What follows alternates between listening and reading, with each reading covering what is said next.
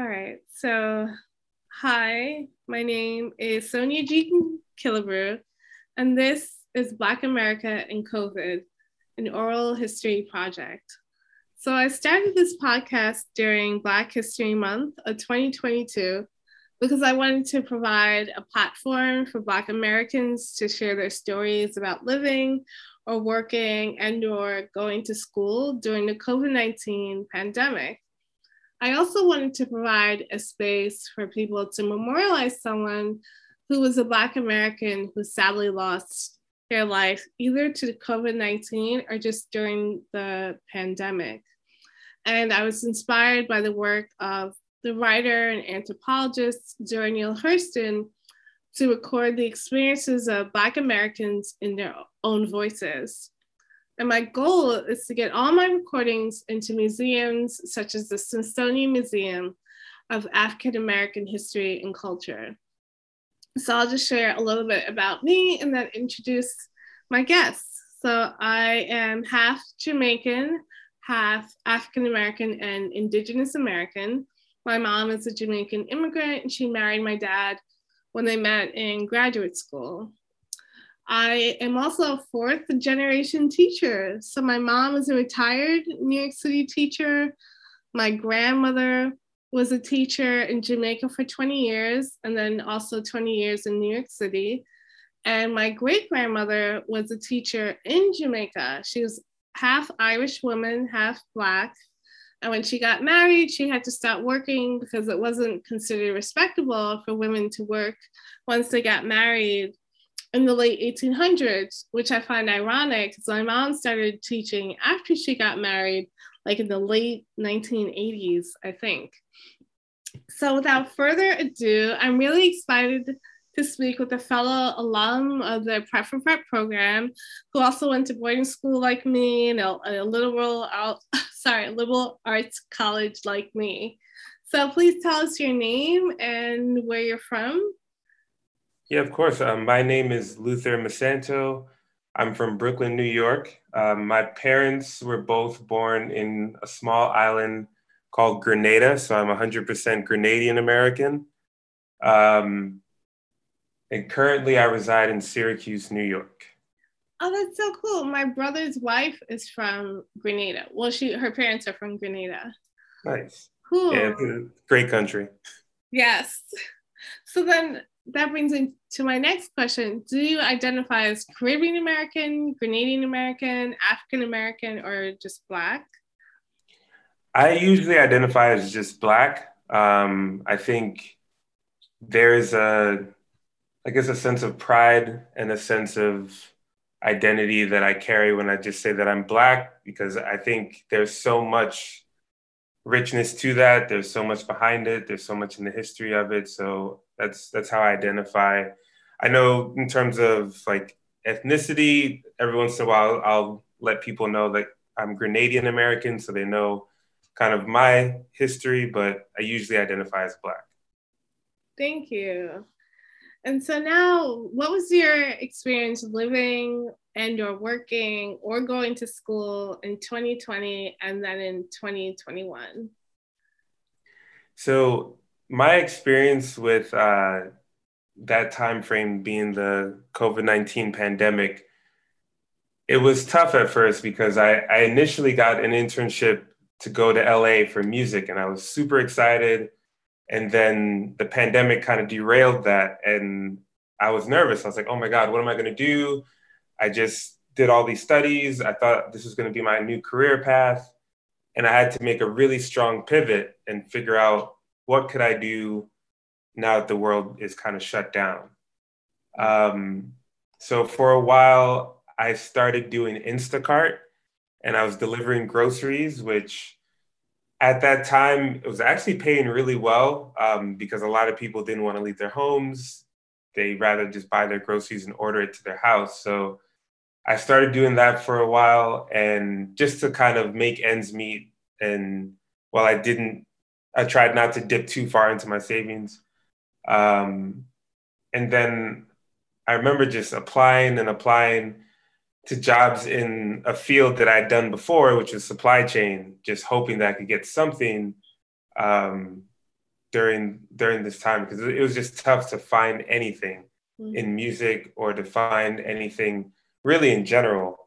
So I was like, I need to get something. And I got lucky.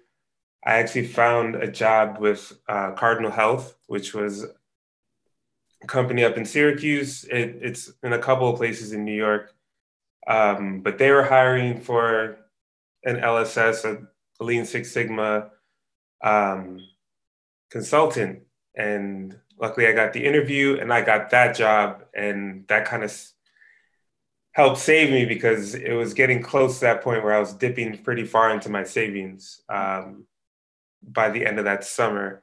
So during the pandemic, I think that was probably the hardest part, was trying to figure out what I was going to do after just coming out of grad school and trying to figure out what I was going to do in my career path. So luckily it worked out, and now things are a little bit better. And I actually, now I'm working at National Grid doing something that I actually really like, that is a little outside of music, but it's definitely something that I've been enjoying. Oh, so what did you study at Syracuse and then in graduate school? So initially at Syracuse, I studied engineering, environmental engineering. I went back to learn a bit of engineering management, and that's where I got kind of the Lean Six Sigma um, experience. Then I worked at Frito-Lay for a couple of years as a supply chain consultant, and that's kind of how I made the pivot to go into music, because I was like, I really want to try going into studio management. I figured this would be my last chance to try that. But Mm-hmm. I actually found in the job that I do now, I get a chance to work from home and work on music in my free time. So it actually works out. Oh, so have you been working from home just in 2022, just this year? Yeah, so this new job with National Grid has been fully remote. So I've been able to kind of work in my studio space that I made while I was studying in college. And now I can kind of utilize the space to do freelance work and things like that since I'm already in the space. Mm-hmm. So And that's I was been one of the lucky things that has come out of it. just being able, because now you have more time to create music because you're already at home. Yeah, Yeah. more Um, time to create music, more time to collaborate with other musicians, and because everything has become virtual, it's almost expected that you collaborate virtually now. So it's mm, actually easier to reach a larger group of people. mm, that's interesting. And I was also curious. So I never ordered groceries until the pandemic. I was like, I'm not going to be that person. So, and now there's no longer a stigma. Now so I'm curious because I'm sure Instacart probably boomed. Like, were you working in person when you were with Instacart, or were you behind the scenes? So I was working in person. Essentially, how the app works is it almost looks like Uber, but for groceries. So Mhm. you get a list of orders from people that have ordered their groceries. You can choose one of the names, and then it'll tell you what grocery store to go to, and then where to deliver it. And so everything was in person. So when I was going to the grocery stores, like you had to have a mask on. There's only a certain amount of people that could go into the grocery store at a time. It was very rigid. It felt like, okay, I'm doing this, but it was timed for one. And then also you'd have to navigate all the aisles with the arrows because they started to make it so that you can only go one way in each of the aisles in the grocery stores. Mhm. So it took a lot longer than usual to shop for maybe a couple of items just to get it to someone's house. And that was one of the challenges, I think, with because everyone was so nervous about people being near each other, Mhm. even shopping for groceries with only 10 other people around me, it was intensely more difficult. I forgot about that. They did have arrows. Like you could only go up the aisles one way. Did you have to wait a long time to get into the grocery store? Yeah, sometimes there would be a line. So if they said that there can only be 50 people in the store at a time, then they'd have that count, and then someone would be at the front just kind of, letting people in based on how many people came out. So it almost felt like you're in a restaurant at Mm-hmm. times, depending on how busy the grocery store would be. They even added an early hour where only people above a certain age could go into the grocery store. Oh, you're right. Because I tried to convince my mom, the senior citizen, to get up at 7 a.m. And she was like, absolutely not. Yeah, it was insane. It was around like 6 a.m. or 7 a.m. Yeah. And then it ended at 8. So by then, the whole crowd would start coming in Yeah. because a lot of people, lost their jobs and stuff. They had nothing else to do but to go to the grocery store and stock up on necessities and toilet paper for some reason. Mm. You know, what's fascinating is that you had a graduate degree, and here you are working in a job that probably didn't require a graduate degree, because of the way that the pandemic shut down opportunities. Yeah, it leveled the playing field, I'll say that. I think it felt as though there was some camaraderie, I would say almost, Mm-hmm. because I would see other Instacart drivers and like when you're shopping in the grocery store, you'd see them with the green shirts or one of the badges or something, and you'd see it. Every one of us kind of looked like we had a completely different career path in mind, and Mm-hmm. this was just us trying to do our part to help out because we didn't know what was going on, and we needed to make some extra cash. That's So it was kind of that funny dynamic to see people that looked like they never did this a day in their life before, and mm-hmm. others who may have been experienced in the service industry. It just was a myriad of different people working this job because it was one of the few things available. Mm-hmm. Wow. Were you ever afraid of catching COVID, or was that not like not something you thought about?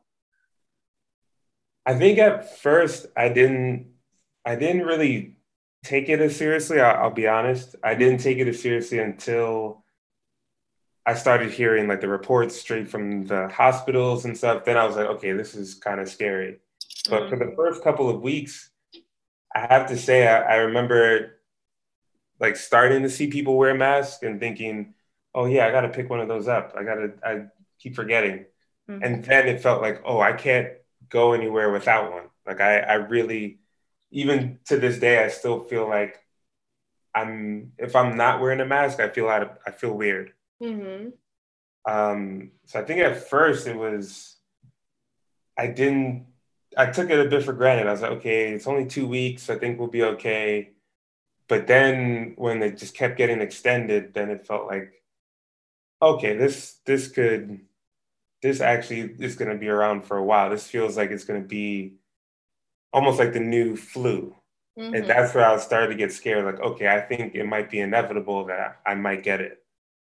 Um, and I was also scared because what I was hearing was like there were these reports about the most likely to get it and the most likely to um, have severe symptoms from it were Black and African Americans. And Mm-hmm. so I wasn't sure how true it was, but at the time I was so freaked out that I was like, I'm not going anywhere.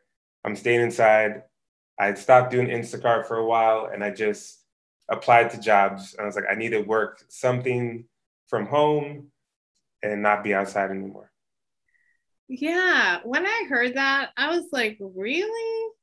Because before, so like my mom is a senior citizen, so a lot of her older friends passed away, and so I helped set up Zoom on her computer, and then I attended 8 of the funerals that she went to on Zoom, and then a lot of my friends who aren't Black American, a lot of them didn't know anyone who had died. So I thought, well, I don't know, maybe I don't. So what, like now, uh, what's your impression? Do you know anyone who's passed from COVID, or have you, who was Black American, or do you feel like that statistic is off? I know, I don't know many who have passed. I do um, know one of my extended family members. So my sister-in-law's close relative, he passed from COVID, Mm. and she's actually Grenadian too. So she actually went back to Grenada for the funeral. Oh. But I know that I know of people who've gotten sick, who've had it and recovered from it. Luckily, some who have had it more severely, some who have had it not as severely. Old classmates and whatnot. Mm-hmm. But I think one of the things that I've noticed throughout this whole pandemic is that we've gotten a bit more aware of just how, I guess, how much we were taking certain things for granted. I feel like we really started to see the capacities of hospitals, the resources available for people. I mean, we saw the checks going out that everyone was super excited about at first, the stimulus checks, and then we started to see all these different things that were put in place for if a disaster happens. And I think that some of the conversations I had with my friends who are also Black or African American, a lot of us were scared more about what was going to be the long-term effects of this, of what happens the next time this happens, or, how do we really support ourselves during a time where something that we can't necessarily control or something that's very difficult to control starts changing our lives so rapidly. Because even though I don't know too many people that lost someone, we all know how much this has affected our lives, our livelihood, the way that we sanitize, the way that we approach the idea of cleanliness, approach the idea of closeness, social distancing and having to wear masks around friends and all these kind of different things that cause you to think more deeply about, how, I guess, fragile our health can be, but also how do we navigate this from now on? Do we go back to everything being normal? Do we maybe keep masks around for whenever we're feeling sick? Which I know there are some countries that do that already. Mm-hmm. I think there's some questions on how do we progress past this and do better next time so that it doesn't have to be such a drastic change again. I think that's one of the conversations that I've had reoccurring with friends throughout the ending, so to speak, of this pandemic. That's such a good point, because there was a large economic impact. A lot of people lost their jobs. Mm-hmm. Yeah, a lot of recent grads couldn't find work. Yeah, and then the stimulus check, what was it, like 1,200 that was sent out for the whole year? Yeah, it was something. I think it was they were saying there was going to be a second one, and then it was only like 600, and then there was Yeah. a third one later, and it was like during that time the first one dropped. There were people getting evicted and Mm-hmm. having arguments with their landlord on whether they could stay because they couldn't pay rent. It was insane. I forgot about that. Yes. And then they had the moratorium on evictions. And I remember my friends and I were like, what's 1,200 going to do in New York? I mean, whose rent is even 1,200 in New York? Yeah, it probably only scratches the surface for one person in a two-bedroom. Right. Is there anything else that you'd like to share from your time during the COVID-19 pandemic? I think the last thing that was on my mind about this pandemic was just, I think as we move forward from it, um, one of the things that I think has changed quite a bit to me is my perspective on, how we go about clean spaces or like social distancing. That thing for a while it was really tough to think, okay, I'm around family and I can't be that close to them. Mm-hmm. But I guess kind of piggybacking on the piece I was saying before, just the whenever you're feeling sick to protect yourself from your other family members, it made me more aware of, if I'm going to visit my mom and I don't feel well or something like that, I'm going to take it a bit more seriously than before. I think before I was just like, oh, like if I'm not feeling too well, but I'm around family, like it's, they'll understand or I'll just kind of stick to myself. But I think now it's like, it's made me think some of the stories that I hear about, people visiting their family while they were infected and then causing kind of a tragedy. It just makes me think about these things a little bit more seriously, which I didn't realize it before. I never thought, if I have the flu, I don't feel well.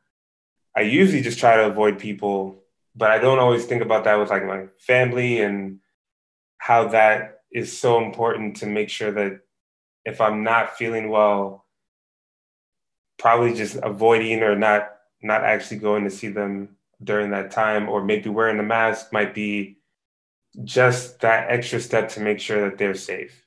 Mm.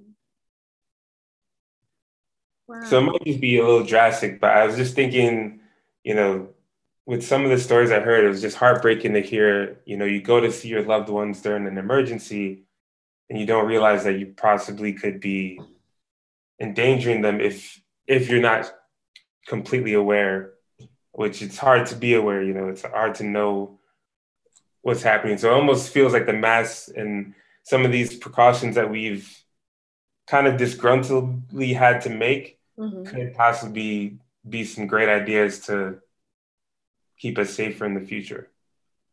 Definitely. That's such a good point. Yeah, because I know of a cousin who I think over the holidays, their extended family members visited because like after 2 years they all went to get together and then they all got COVID and then the eldest one passed and it was just like heartbreaking. So Yeah, it's tough to kind of have to go through that, and then I can't imagine the amount of guilt to right, feel you caused it when you probably didn't even know right. that. Yeah. Mm.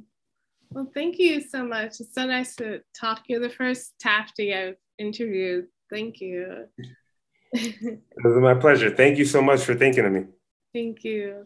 Well, I guess I'll just end and say thank you so much, Luther. And I'll send you a link to the interview.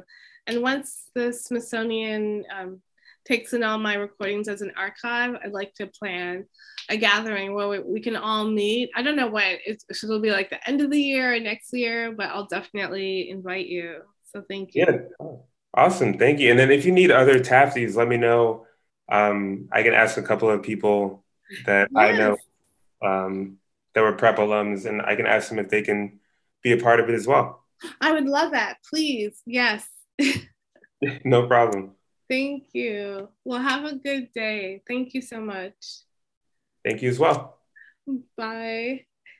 Bye.